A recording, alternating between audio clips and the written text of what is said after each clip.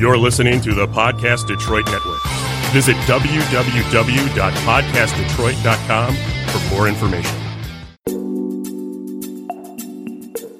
Welcome to Smart Sex, Smart Love. We're talking about sex goes beyond the taboos, and talking about love goes beyond the honeymoon. I'm Dr. Joe Kort. Thanks for tuning in. Welcome to Smart Sex, Smart Love. Dr. Justin Lehmiller is founder and editor of Sex and Psychology. Dr. Lehmiller's research focuses on topics including casual sex, sexual fantasy, sexual health, and friends with benefits. His studies have appeared in all the leading journals on human sexuality, including the Journal of Sex Research, Archives of Sexual Behavior, and the Journal of Sexual Medicine. Dr. Lehmiller has run the popular blog Sex and Psychology since 2011, and it now receives several million page views per year. It's awesome. He's been interviewed by numerous media outlets, including the Wall Street Journal, the New York Times, the Chicago Tribune, the Boston Globe, CNN, the Atlantic, the Globe, and Mail, and the Sunday Times, and has been given many talks around the world on sex, love, and relationships. His latest book is a New York Times bestseller entitled Tell Me What You Want, The Science of Sexual Desire and How It Can Help You Improve Your Sex Life. Welcome, Justin. Hey, Joe. Thanks for having me, and thanks for letting me be your first. Oh, yeah. No, it's great. I really appreciate you said yes. I wasn't sure you had the time, and I'm glad you could. And I want to say that your blog, I just want to put a plug in personally for it.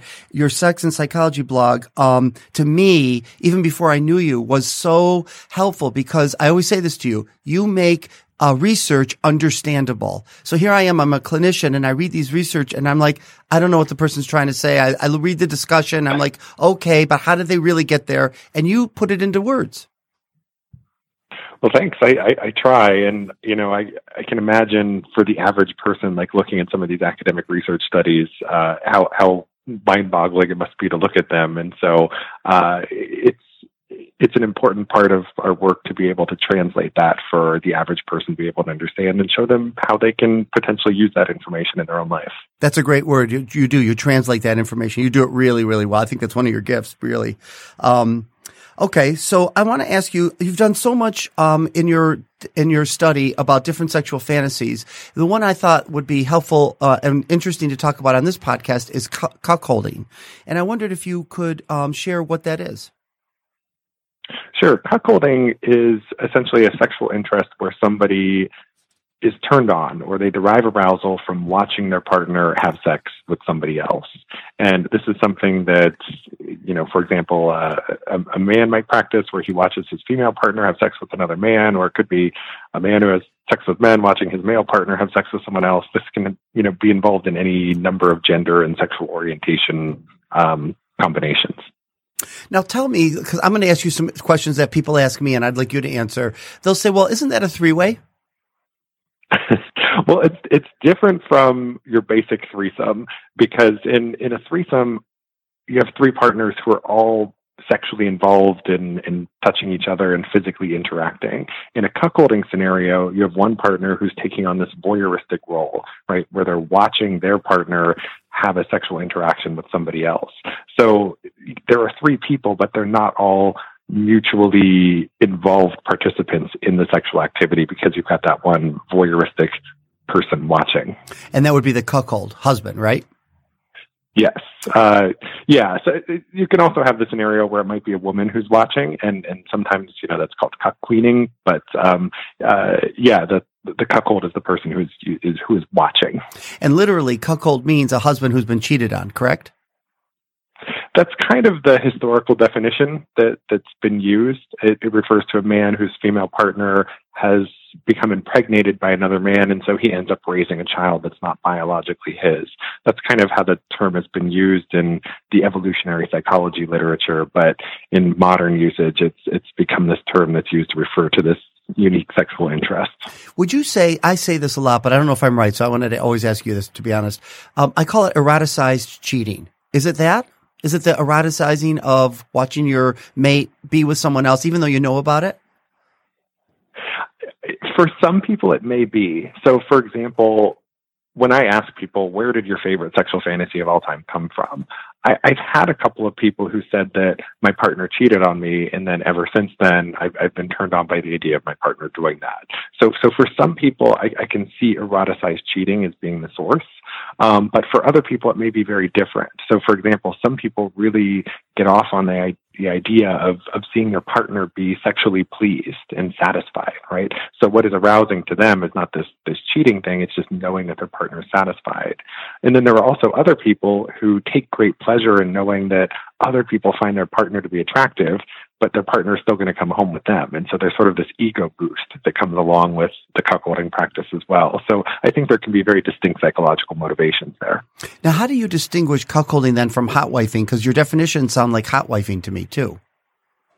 Yeah, so I guess the way I think about it is that you've got cuckolding and hot wifing, and they're very similar practices in that you've got one person who's watching their partner have sex with somebody else. The difference is that in cuckolding scenarios, there's usually a BDSM element involved there, where the cuckold, the person who's watching, takes on this submissive, sometimes masochistic role at the same time, for example, where they might be humiliated in the process. And in hot wifing, you don't have that BDSM element present, right? And in fact, you have more of that ego boost motivation instead. Thank you for that distinction, because that's what I see in the porn that's out there, right? The cuckolding porn, the cheated husband, and everyone's enjoying themselves, obviously, but his role is to be their slave and be humiliated and be at their feet or being told he has a small penis or whatever it is, right? Yeah, and if you look at the cuckolding porn, that you do see those themes come out very frequently, at least in the heterosexual world. Right. So thank you so that's the next thing. So I do these presentations on LGBT, and I always talk about cuckolding because that I share about how straight men have sex with men or are sexual with men. And it has nothing to do with their orientation. And I was talking about cuckolding, and this young guy, this was like 5 years ago, stood up and said, with all due respect, Dr. Cord, I just want to tell you that gay men do it too. And I said, no, they don't. And he said, yes, they do. And I said, no, they don't. You know, I'm an older guy, and he was younger. So I had no idea. And he was right. And then I saw you and David Ley and Dan Savage do this research on gay men that do it. So can you talk about the difference, or is there a difference with gay guys that do it? Yeah, and so we surveyed, I believe it was around 580 men who were primarily gay identified, and we looked at their cuckolding fantasies and how they were similar to or different from heterosexual men. And one of the things we found was that there weren't really a lot of BDSM themes involved in gay men's cuckolding fantasies, right? Sometimes there were, but it wasn't as pervasive as it was for heterosexual men. Also, another big difference is that in heterosexual men's cuckolding fantasies, there's usually this big interracial element, right? So it's usually a white man who is wanting to watch his white wife or girlfriend have sex with an African-American man, usually a particularly well-endowed African-American man. In the gay men's cuckolding fantasies, that interracial theme was almost non-existent. So we see some differences there based on presence of BDSM and presence of that interracial component based on the sexual orientation of the male cuckold. Yeah, when I've watched cuckolding porn for gay guys, it used to be on Tumblr a lot. Now that that's gone, I see it on Twitter. You see, it doesn't look like the cuckolding. There's not a humiliation aspect. It looks like the husband's just watching his husband be with another guy. Isn't that what it seems to be? Yeah, and I would say that more often than not, that seems to be the case. There are some gay men who do have that BDSM element. So, for example, I can recall one of the fantasies that one of our participants submitted where he wanted to be in the room next door to his partner, where his partner was having sex with someone else. And while he's in the room next door, his partner is insulting him or humiliating him and calling him a fat pig, and he's sitting in this other room drinking beer and eating cream-filled donuts. So there was a humiliation and BDSM aspect in that particular fantasy I'm thinking of, but it wasn't pervasive across all of the gay men's cuckolding fantasies. Okay, it was sort of a random interest of his. It wasn't part of the mainstream. Is that right? Yeah, I mean, I guess I would say it was just unique in the sense that it emphasized that BDSM element in a way that a lot of the other fantasies didn't. And why do you think, because isn't it true, didn't I read in your study that you did, this isn't always been the case with gay men. This is a newer fantasy for them, right? So one of the things that I think is hard to distinguish in the research is this a new fantasy, or is it that we now have a consensual, mutually agreed upon terminology for what this sexual interest is, right? So if you look at Google search trends, you can see that searches for gay cuckold pornography have increased in the last several years. That suggests that interest in this area is rising, but like I said, it's hard to know whether it's truly rising or if people have just learned the term and now they know what to look for. Oh, that makes total sense. Okay. No, I think it's fascinating. And what therapists will often say to me is, and I want to know if you could speak to this. I have my thoughts, but I want yours. Why would somebody get off on being humiliated? Why would this be erotic for them to feel what most people would feel horrible, and we avoid feeling humiliation, but here they're going toward it? Do you have an answer for that? So I guess the way I think about it is that humiliation is a form of masochism, right? Masochism is where you derive sexual arousal from the experience of pain. And humiliation is just a form of psychological pain. Now, we know from neuroscience research that physical pain and psychological pain activate the same centers in the brain, right? And so they have similar effects on people. You can think about this through the lens of masochism more broadly, and what is it that people find arousing or appealing about it? And that experience or sensation of pain, whether it's physical or psychological, has the effect on people of reducing self-awareness and changing their mental state. And it does this in a way that allows them to relax and let go and enjoy themselves in a sexual experience. And I think that's what draws a lot of people to masochism. Yeah, and that's great. I agree with you. And the whole thing about what you said earlier, cuck-queening, right? So this would be a woman who gets off on watching her husband be with another person. How common was that in your study? So I found this. So this was a separate study for my book, Tell Me What You Want. I surveyed almost 4,200 Americans about their sexual fantasies, and one of the questions I asked was, "Have you ever fantasized about watching your partner have sex with someone else?" And I found that for heterosexual men, it was more than half of them had this fantasy before. Whereas for heterosexual women, it was about a quarter of them, right? So women were less likely to have had this fantasy than men were, but certainly there's a significant number of women who have these fantasies. And if you look at non-heterosexual persons, you see that gay and bisexual men are even more likely than hetero men to have cuckolding fantasies. And the same is true for lesbian and bisexual women. They're more likely to have these fantasies than heterosexual women as well. So we see there's a gender difference and a sexual orientation difference. So if you identify as male, and if you identify as non-heterosexual, you're more likely to be into cuckolding. That's fascinating. And I can just hear, and I know I've had clients and friends who are like, who's had been cheated on or they've experienced infidelity, why would anybody at any point play with that or have fun with that? And I always say to them, that's the difference. You're in control of it here. It's all agreed upon. Real infidelity and real cheating is, I didn't agree and you did this behind my back and broke the relationship contract. Whereas with this, everybody's on board, correct? Right. And I think it's important to make this distinction between cuckolding and cheating, right? Because cheating by definition is non-consensual. Somebody is sneaking around and doing something behind their partner's back. In cuckolding, it's all above board and everybody knows and agrees to what is happening. So that's a huge, huge difference there. Yeah, they're playing with it. They're not engaging in it in a secretive way. Right. Now, I would say that in cuckolding, there is this taboo element to it. And I think that's also part of the appeal for a lot of people, right? Because there's this expectation in our culture that you're going to be in a monogamous relationship with one person forever, right? And so cuckolding is a way of subverting the traditional expectations for marriage and relationships by, bringing someone else into the bedroom. So that taboo element is part of the appeal for many people as well. Yeah, no, that's very important to remember. And you said that cuckolding is the number 2 or the second most searched heterosexual porn category on the internet. Is that right? So that was a finding that was reported, I believe, in the book A Billion Wicked Thoughts, where they analyzed the contents of over 1 billion searches on the world's most popular porn tube sites. And they found that cuckold porn was incredibly popular. Also, if you look at Pornhub's insights year in and year out, you see that cuckold porn tends to be pretty high up there on the list as well. So this is something that is very commonly sought out in the world of porn. Do you know what the number 1 search is? So the number one search, it differs a little bit depending on which search engine you're looking at and whether you're looking at men's searches versus women's searches, but lesbian is usually way up there, both for men and for women in terms of their searches.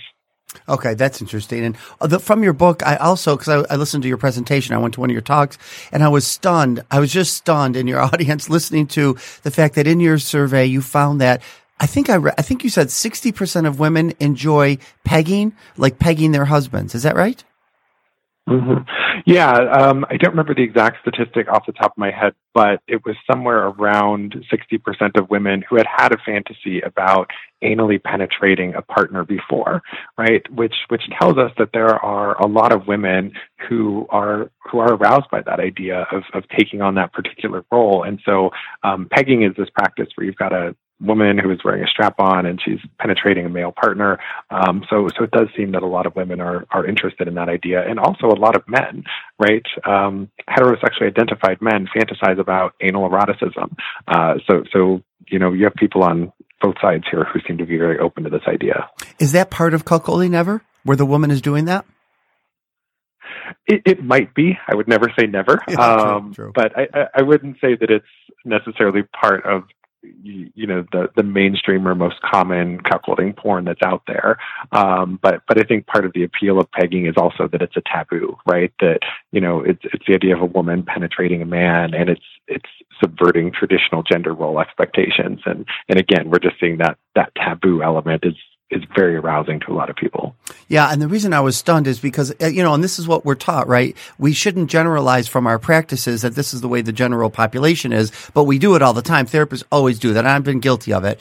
And so in my practice, the women that come in that find out their husbands want to be anally penetrated, have a prostate orgasm, for her to wear a strap-on and peg him, they're mortified. Sometimes they'll divorce over it. It's that much of a disgust response. So for me to hear that there's 60% or whatever it was a high percent of your data showed that women are interested in it was a turning point for me to realize it's not all women who I'm seeing in my practice don't represent the generalized woman. Right. And, it's possible that the women who are going out and, seeking counseling and therapy on this, they're a different subset of women, right? Mm-hmm. So of course, with anything in human sexuality, there are no universals, but I think a lot of the things that we've been led to believe about men and women and sex just aren't true when we start digging deeper into the data that's out there. Yeah, it's very, very interesting. And I now I teach it this way so that people have permission to know that there are studies that there are women that like to do this, that want to do this. And what do you say about the fact some people would say this is gay? This is on the fluidity area. This is on the orientation continuum. Do you agree with that? I wouldn't say that just because, say, a man wants to be anally penetrated, that makes him gay or bisexual, or I wouldn't say it necessarily says anything about his sexual orientation, right? Anal eroticism is something that people can find arousing or appealing regardless of their gender or orientation. I just think that the reason people have this association between, a man who wants to be anally penetrated and homosexuality is just that we've been culturally conditioned to think that anal sex is gay sex, right? And so if we started getting rid of some of these stereotypes we have about sex, I think that would go away. Yeah, I always say your anus doesn't have a sexual orientation, right? It doesn't know whether it's gay, straight, or bi. It just knows it likes pleasure. And the whole idea that the two men may have sexual contact during cuckolding. Some people say, well, that's just gay. But what I've been told by these men over and over again, if the woman isn't involved or she doesn't show up or she leaves, the two men are left cold. They're not interested in the fantasy. She must be present. Is that what you've seen? Yeah, and I would also say that that's true more generally for threesome and group sex encounters. For heterosexually identified men, they're only comfortable in a threesome or group encounter or cuckolding scenario to the extent that there's at least another woman present. Okay, that makes sense. What else would you like us to know on this podcast about your book, or something you think is really important that would be a takeaway for the people listening? Mm-hmm. So I think one important takeaway is that I find in my research on cuckolding that people who act on those fantasies report being more satisfied in their relationships and happier in their relationships. And they say that this experience of opening the relationship actually improved it in a lot of ways. And we see that in my other data on sexual fantasies that I collected from my book, that this is true for other sexual fantasies as well. So getting in touch with our sexual fantasies, sharing those desires with our partners, and potentially acting on them when it's mutually agreed upon, is something that can benefit our relationships in a lot of ways. I love it. You're taking away the stigma, the shame, and allowing people to experience sexual pleasure, which is what's so important for people to do. I think I read something you wrote that the shame is what causes problems for people and inhibits their behavior. Isn't that what you say? Absolutely. And one of the things I find in the book is that the rarer people think their sexual interests are, the more shame and guilt they tend to feel about them. And when they feel that shame and guilt, that prevents them from talking to their partners about them. And then ultimately that prevents them from getting what they want when it comes to sex. And then this creates this cycle where people are dissatisfied in their relationships because they're not getting what they want, but they don't feel like they can actually ask for it because of that shame. I love that. That's a great quote actually from you to say. And the last thing I want to ask you is, how best should a partner share with another partner about their sexual fantasies? Like, did you have discussions about that? Yeah, and this is something I've been teaching workshops on, and there's a lot that I could say on this, but a couple of quick points would be, one is that when it comes to sharing your fantasies, you first have to feel good about yourself.